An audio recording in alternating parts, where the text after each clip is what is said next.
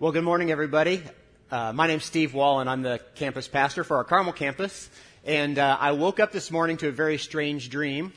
I had a dream that I was up here on stage. I was getting ready to speak to you, and I opened my mouth, and I got sick all over the front row. And I woke up, and I thought, boy, I hope Paul's not mad at me because he's going to have to preach this morning because I'm sick. And then realized I'm not sick at all. It was just a dream. Do any of you ever have strange dreams? Anybody ever have strange dreams? Do you have recurring dreams? You know, does anybody have recurring dreams? So I was doing some research on dreams this week as I was preparing for this message, and I found that there are quite a few recurring dreams and some that I've had in the past. How many of you, if you're willing to share, have ever had a recurring dream that you're being chased by somebody? Yeah? Okay, that's pretty common. Or that you get stuck, like you're being chased and you're stuck and you can't move. You have that one? How about this one? I hadn't heard about this, but apparently one of the most common dreams is that you dream that your teeth are falling out. Anybody have that dream? Or that your teeth are melting? Yeah, there's a few of those in the room too. Anybody ever have, this is the worst one. This is the one that I always have. I'm going about my day. I'm in my office or I'm in a meeting or sometimes I'm even back at school. And I look down and realize that I am completely naked. Anybody have that one? Yeah? Or in your underwear? You show up at work and you're in your underwear? What's that all about, huh? Well, I was doing some research this week and finding that a lot of experts, a lot of psychologists especially, believe that your dreams are trying to tell you something. Your dreams are part of your subconscious that's trying to communicate with you. And in fact, some of these dreams, experts believe, even have meaning. And so if you have this dream that you're being chased, many experts say that that's a symbol of anxiety, like that there's something in your life that you're trying to get away from. Well, that makes sense. The teeth falling out dream apparently has to do with anxiety over how people feel about you, how people might feel about your appearance, for instance, because your teeth, your smile is a very important part of your appearance, right? And so if you have a dream that your teeth fall out, you're worried about, maybe, some experts say, how people feel about you. Well, believe it or not, naked dreams have a meaning too. And many experts agree that when you dream that you're naked or you show up somewhere in your underwear, that they usually mean that you feel like you're hiding something. Or you feel like you're a fraud and you're going to be found out. Well, today we're going to talk about what it means to be naked. And since we're in a marriage series and we're talking about the vow of purity today, you might think that that's in one way. But we're actually going to talk about it in a different way, maybe not the way that you think. We're wrapping up our series today called The Vow. And in this series, we've been looking at 4 vows, 4 promises that if incorporated into any marriage, can make that marriage great. And so we've been talking about that. We're going to start this morning the same place we've started the last 3 weeks, and that's in Genesis chapter 2. So if you have your Bibles, you might take them out and turn it to Genesis chapter 2. But before we do that, let's summarize what we've talked about in the last 3 weeks. You know, week 1 of the series was vow number 1, the vow of priority. And the vow of priority says, next to Christ, you are my priority.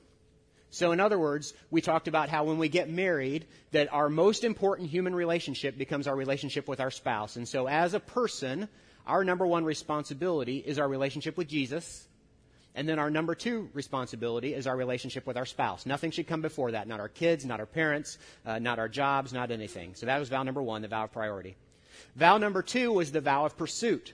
The vow of pursuit says, I will always pursue you. And if you remember, Paul was up here with his wife Jenny, and they talked about how before you get married, you often pursue the one you love.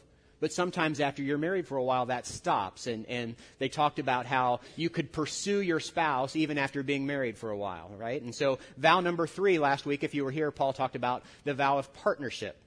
In the vow of partnership, we said it's not about me, it's about we. And so when we make decisions, I'm not going to make them with my best interest in mind. We're going to make them with our best interest in mind. And Paul talked a lot about how marriage is a covenant and not a contract. And a contract's like a 50-50 agreement. I'll bring my half and you bring your half. Whereas a covenant is like we're both all in this thing, okay? We're in it together. And so that was vow number 3, the vow of partnership.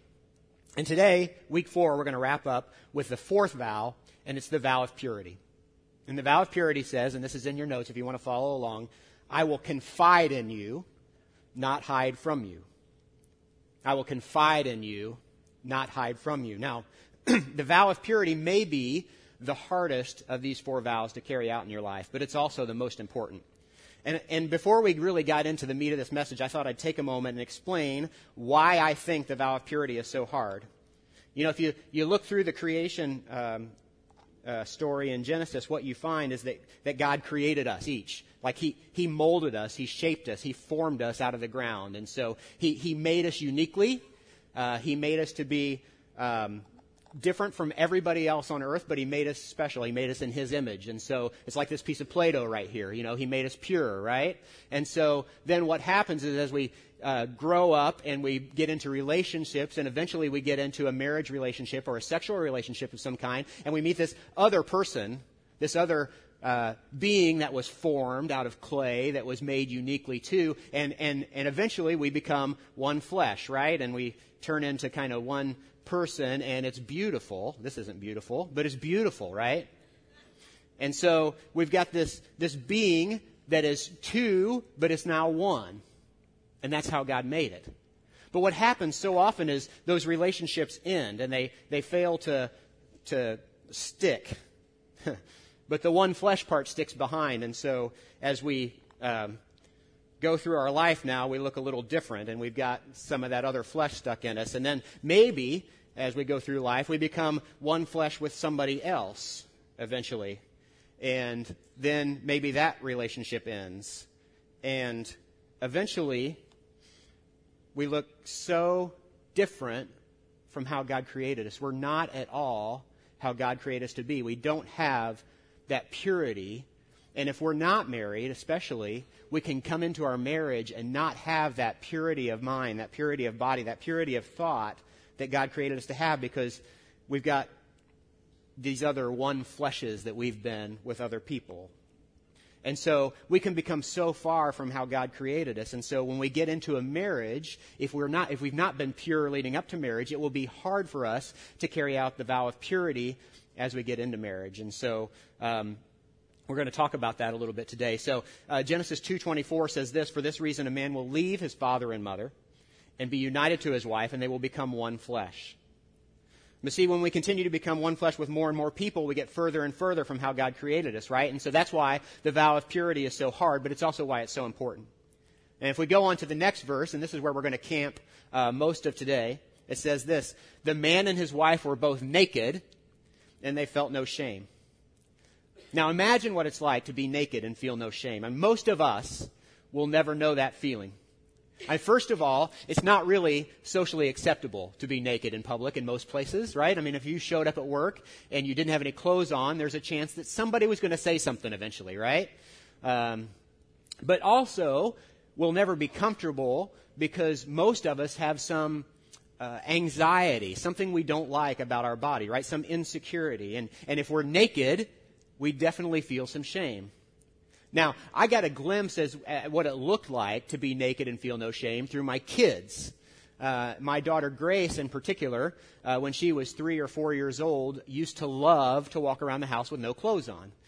In fact, she would often come down the stairs, especially during our connection group, it seemed. We'd be having connection group in the living room, and Grace would come down the stairs wearing just her underwear and high heels out of the dress-up clothes and a hat. And that was what she would wear. And she'd come down the stairs, and she would feel no shame about it. In fact, for a while, our group actually had a joke that we couldn't end until Grace came in the room naked. That was just kind of part of the group. It was part of the thing. And so we were convinced, in fact, that when we decided to send Grace to preschool, she didn't want to go. And we were convinced that's because she knew that for 4 hours straight, she would have to wear clothes. And we thought that she wasn't going to like that, and so she didn't want to go. But she had the ability to be naked and feel no shame. Well, most of us as adults don't have that ability. Now, in this passage, it says that they were naked and felt no shame, and that word shame, the Hebrew word for that is bush. Can you say that with me? Bush. It's kind of hard to say. Bush, if we don't speak Hebrew, but that word means to be ashamed or to be disappointed. And in one verse, it actually is translated as to become dry, that whoosh. And so in the beginning, Adam and Eve lived this perfect existence, and they were in harmony with each other, and they were in harmony with the land, and they were in communion with God, and God said it was very good, and they were naked, and they had no shame. They were naked and not disappointed. But then something happened. Sin entered the world, and you know this story, but this perfect existence was turned upside down, and we see a marked contrast just a few verses later. And if you're in Genesis 2, just turn to Genesis 3 there, and Genesis 3:8, we'll start there. It says this, "Then the man and his wife heard the sound of the Lord God as he was walking in the garden in the cool of the day. And they hid from the Lord God among the trees of the garden." And if you go to the next verse there. "But the Lord God called to the man, 'Where are you?' He answered, 'I heard you in the garden, and I was afraid because I was naked, so I hid.'" Now, so look at this contrast. Don't miss this, okay? In the beginning, when life was perfect, Adam and Eve were without sin, and they were not ashamed. Right? There's no sin, no reason to have shame. You know, they realize then just a few verses later, after sin enters the world, they realize that they're naked and they're hiding from God. Now, the only thing that has changed is that sin has entered the picture.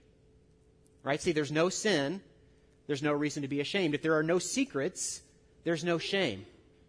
And see, Adam is so naive, isn't he? I mean, Adam thinks that if he could just hide from God, that maybe God won't notice his sin. I mean, he's so naive. He's so simple. He's so like me. And maybe like you. Because here's the thing. There's no such thing as hidden sin. I mean, it's true in all aspects of your life. And if you're married, it's certainly true in your marriage.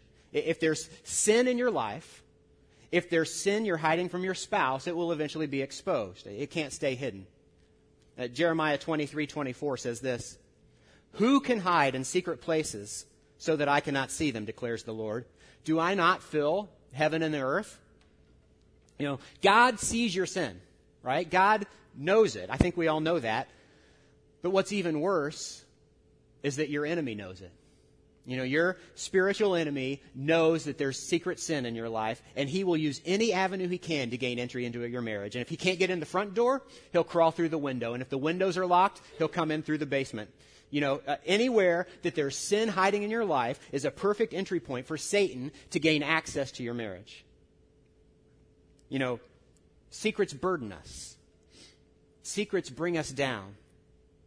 Secrets can drive a wedge between me and my spouse. In fact, look at this. It's in your notes. Where secrets live, intimacy dies. Where secrets live, intimacy dies. You know, Proverbs 24:26 says it this way. It says, "An honest answer is like a kiss on the lips." You know, in other words, honesty is a lack of secrets, right? Honesty is like a kiss on the lips. Honesty promotes intimacy. But secrets drive out intimacy.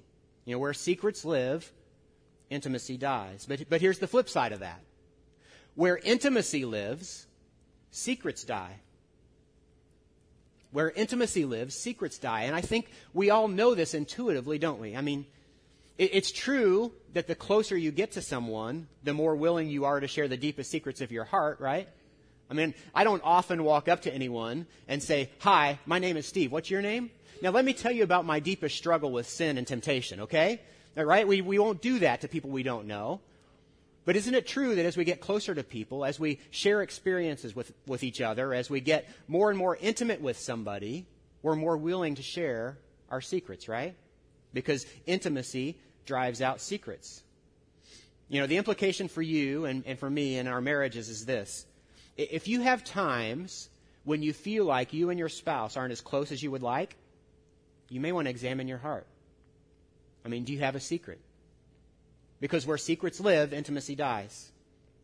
In fact, the whole idea of the vow of purity can be narrowed down to one question. And this question is one that is so important, it can make or break your marriage. In fact, if you and I were to sit down and you would answer this question with me honestly, I could probably then tell you the state of your marriage. It's that critical. And this question is so critical, even if you're not married. If you're not married, this question describes who you are. It tells me everything I need to know about your private life. It sets the course for your future in marriage. And it's so important, even right now, that we answer this question. It is central to your identity. And the question is this: what are you hiding? What are you hiding? I just felt some of the air go out of the room. Is it overspending? Maybe you've got a problem with spending and you just can't control it. Is there some physical problem that nobody knows about? Or maybe your job's not real stable and you're not been brave enough or strong enough to tell anybody yet. Do you feel very inadequate? Maybe at your job or in your home you feel like you can't get things done. What are you hiding? Is it a problem with pornography? Maybe there's a Facebook friend that you've been talking with and the conversations have gotten a little bit deeper and you're going to places where you know that you shouldn't go and you're sharing things that you know you shouldn't. Maybe you were molested as a child and never told anyone. What are you hiding? It's a critical question, and it's one that is often difficult to answer, and not just because of the emotional baggage that comes with a question like that. But it's sometimes difficult because we don't always realize that we're hiding something. It's kind of like living in a dark room, and our eyes get adjusted to the dark. And we don't ever realize that there's light out there, that there can be something brighter, that something can be better. We don't always understand that things could be different in our lives, or things could be different in our marriages. We think, it's just always been like this, and it's always going to be like this. And so we choose to live with our secrets rather than finding a safe place to drive them out. But we need to. If we want a great marriage, not just a good marriage, not just a livable marriage, but if we want a great marriage, a God-honoring marriage, a marriage the way He designed it, we have to get rid of secrets. And if you're not married right now, God has given you the gift of time. You can use this gift to decide to do things right. Even now, you can start to love your spouse with the purity of Christ. Now, it's not easy. There's a lot of pressure when you're not married. I probably don't have to tell you that. When all you hear from your parents is, hey, when are you going to get married? Or when are you going to meet somebody? Like, you have a lot of control over that, right? When are you going to meet somebody? Or maybe your standards are just too high. There's a lot of pressure coming from that angle. There's also probably pressure coming from the people you interact with, from your friends that are starting to get married all around you, right? And maybe there's pressure from that person you're dating. Maybe there's pressure even to take your relationship to that next level of intimacy. And let me just say this. If the person that you're dating is pressuring you sexually, they're doing one of two things. They're either not believing God's standards of purity, or they're believing them and choosing to reject them. Now, I would think you don't want either kind. Look, married or not, there's going to come a time when we've all got a story to tell. Is there some time in your life, in your relationship, in your marriage, or even in your single life, when you realize that you've got sin in your life, that you've got secrets in your life, you're going to have one of two stories to tell down the road. And that story can be, hey, I knew I had this sin, I understood it, I heard I needed to deal with it, but I didn't do anything with it, and it hasn't changed, and I'm still the way I am. Or it can be, hey, I knew I had this sin in my life, and I decided to deal with it. And even though I'm not perfect, and even though my past is really messed up, I decided to deal with it, and I've dealt with it, and it's gotten better, and here I am now. Look at this. I am so glad I made that decision to deal with it. We've got one of two stories to tell. That in the future, when we decide to deal with it, our marriage could be more than we ever thought it could be. Now I have to tell you, I've done this in my marriage. I've confessed sin to my wife, and it's uncomfortable. It's delicate. It's embarrassing, right? But my marriage is so much better today because I decided to let intimacy in our marriage drive out the secrets. Now, is our marriage perfect? No. She's still working on that. And so am I.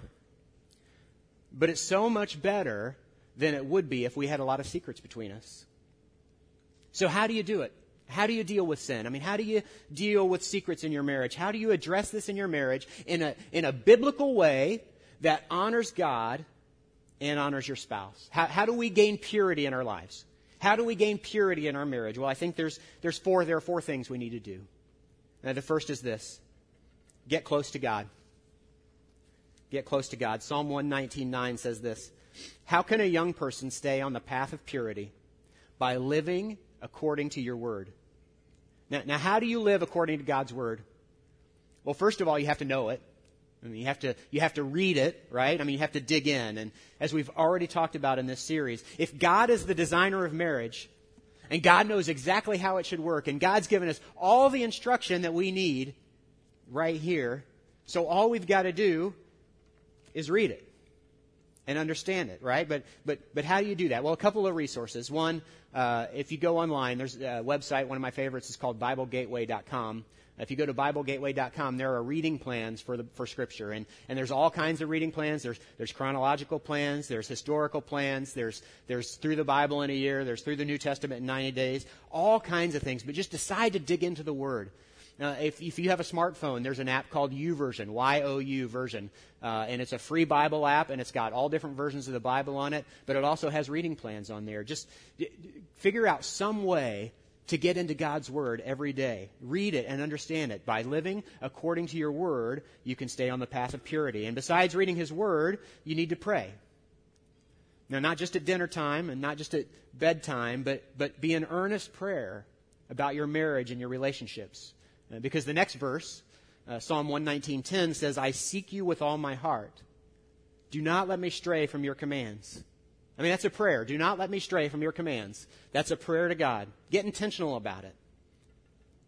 You know, maybe you've already given up on your marriage because you think it's too much work to fix it or it's not worth it.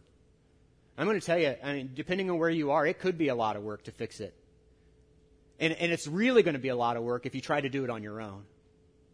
But if you are reading God's Word and you're praying and you're seeking His will for your life and for your marriage, it can be done and it will be worth it. I've seen it happen time and time again inside this church and other places where people have decided, been intentional about working on their marriage and seeking God's will for their marriage, and it has turned around and become something incredible, something God-honoring, something awesome. So how else do you get close to God? Well, as you're reading Scripture and praying, when you come across a verse that speaks to you or helps you in your situation, memorize it. Yeah, I know you did that in Sunday school, right? But there's a reason, and that's because it helps. The next verse, Psalm 119:11 says, I have hidden your word in my heart that I might not sin against you. Now, there are going to be times in your life where temptation comes along and you don't have a Bible handy. Now, there are going to be times in your life where you need to have God's Word stored up in your heart. You know, if you memorize God's Word or if you hide it in your heart, as the Psalm says, it keeps you from falling into sin. So one, get close to God. Number two is this, absolute transparency. Absolute transparency. James 5:16 says it this way, therefore confess your sins to each other and pray for each other so that you may be healed. I mean, this is so key. You got to find somebody you can confess this to. And it needs to be, if you're married, it needs to be your spouse eventually. But if you can't start there, find a trusted friend. Now, you may say, well, I confess my sin to God. Shouldn't that be enough? Well, yeah, it should be, but it's not. Do you know how I know? Because if it was, you wouldn't still be doing it. You know, confession of sin is such an important part of this process. And James says, confess your sin to each other and pray for each other so that you may be healed, so that you may be whole. In other words, without confessing to another person, you won't be healed. And just for a minute, I want to talk to those of you who may receive a confession this week. You know, when we come in here on Sunday morning and we gather as a group, as a church, we don't just come here to hear ourselves talk or to hear a message. It's our hope that we go put this into practice when we leave here. And so if that's true, then some of you this week have some confessing to do. And that means that some of you are going to be on the receiving end of those confessions, either from your spouse or from a friend. And can I just ask this? I just want to encourage you with this. If you're on the receiving end of confession this week or any week, would you receive it with grace? You know, so many times my tendency is to look at somebody else's sin and say, oh, how could you do that? Why would you do that? That's disgusting. I can't believe that you struggle with that. Now, I never say that, but in my heart, that's what I'm feeling, because what they struggle with is not the same thing that I struggle with. And our tendency is to look at everybody else's sin as so much worse than ours. But just this week, or just the next time you hear a confession, could you just try putting yourself in their place? I mean, just try thinking about how much courage it took for them to come to you. And just think about how much you've been forgiven for everything that you've ever done by your Father in heaven. And if you get a confession this week, would you receive it with grace? I mean, and just realize that it's only by God's grace that you don't struggle with the same thing. So absolute transparency. And number 3 goes with it. Number 3 is this: same-sex accountability. Same-sex accountability. Proverbs 27:17 says, as iron sharpens iron, so one man sharpens another. You know, confession and accountability go hand in hand, because if you confess to someone, the next step is for them to ask you about that struggle on a regular basis. You know, to build that relationship where they've heard your confession, they understand your struggle, and they're not willing to let you live with it. And so they're walking beside you. And if the sin you're confessing is affecting your marriage, it's so critical that your accountability partner be the same sex. And guys, you don't want to confess to your female coworker that you're having problems with your spouse. It just sets the table for too many things that can go wrong. I mean, even in my life and a pastor, we've put controls in place to deal with this. I had a friend recently, a female, who confessed to me that she was a sex addict. Now, she called me as a friend, but she also knew that I was a pastor. And this had gotten to be such a problem in her life, even though she's not married. This had gotten to be such a problem in her life that she knew she needed to confess it to somebody, and I was her best shot. And so the first thing I told her was that she needed to find a female, another female in her life that she could share this struggle with. And so I threw out some suggestions, and she chose somebody.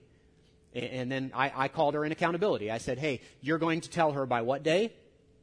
And then I'm going to call you and see if you did that, okay?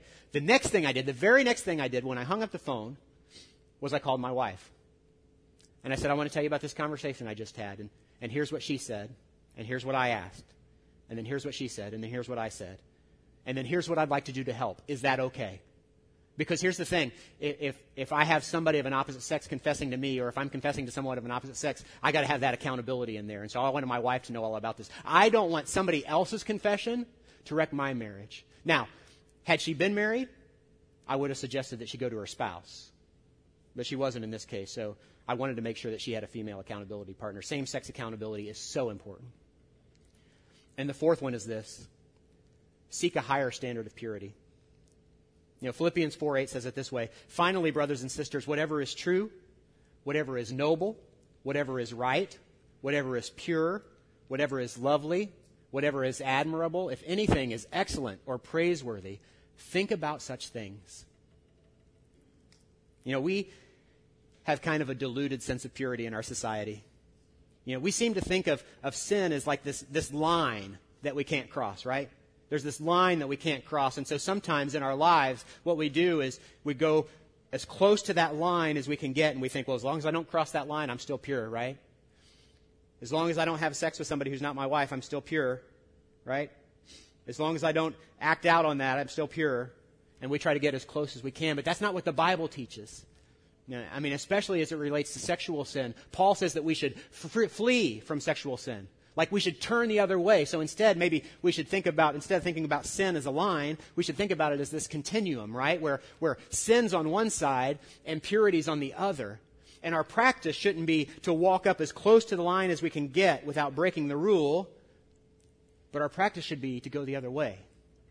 You know, to walk toward purity, to repent from sin and turn the other way and go. Right? Okay, let me just say it this way. I know that we have people in this room that are here that are just checking us out, checking out Genesis Church, or you're still not sure about this whole God thing, or you don't have a relationship with Jesus, and that's great, and we're so glad you're here. But I also know that there are a lot of people in this room that would consider yourself a follower of Jesus. And there are people here that are Christ followers, that are Christians, and so We just need to start acting like it. I mean, really, does our life look any different than people who don't believe?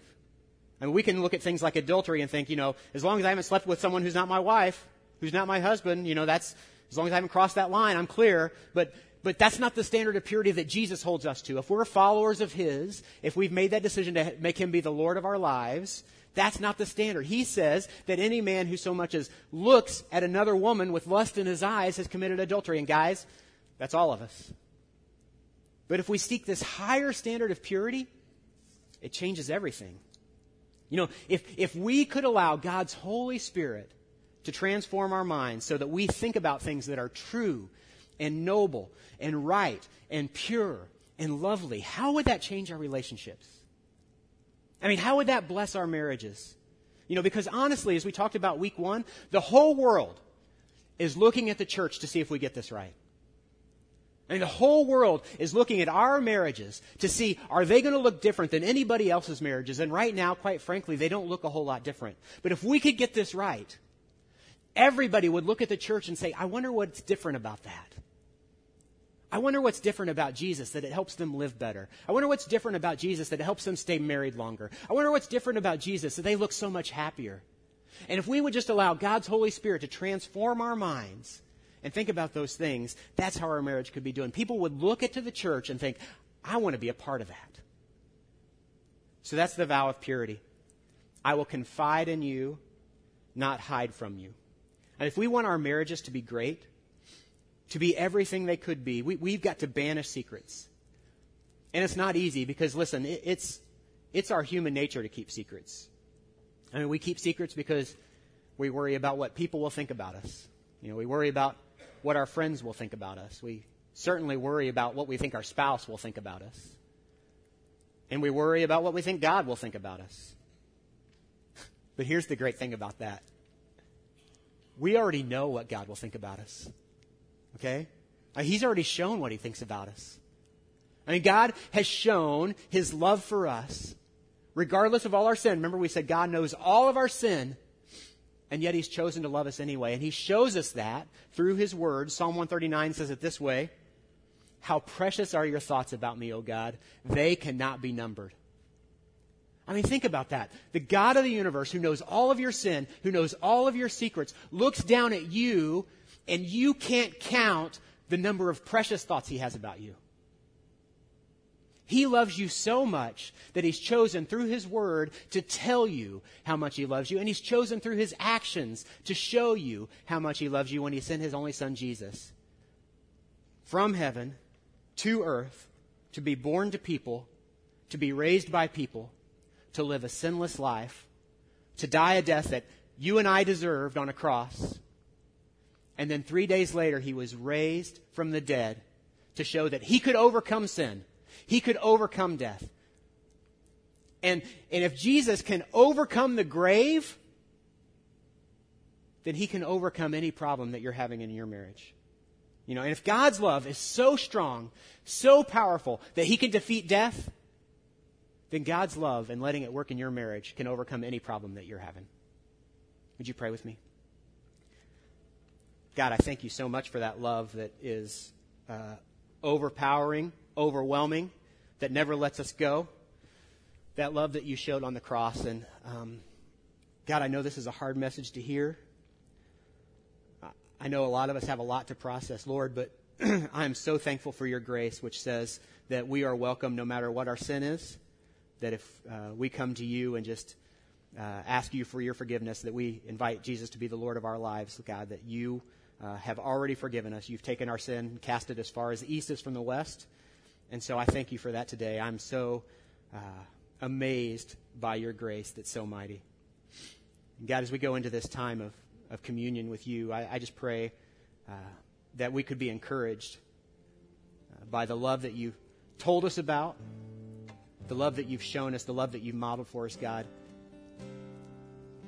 I just thank You for Your Son, Jesus, and for the work that He did on the cross.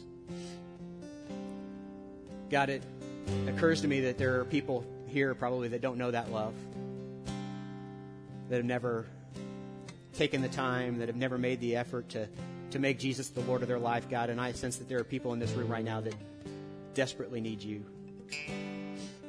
And so if you're here today and you've never made Jesus the Lord of your life, maybe this is the day. Maybe this is your day to get it turned around, to get your life headed in the right direction. And if you're here, and I just want to pray with you if you're here and you want to make that declaration today. So if you've never made Jesus the Lord of your life and you want to do that today, would you just raise your hand? I want to pray with you.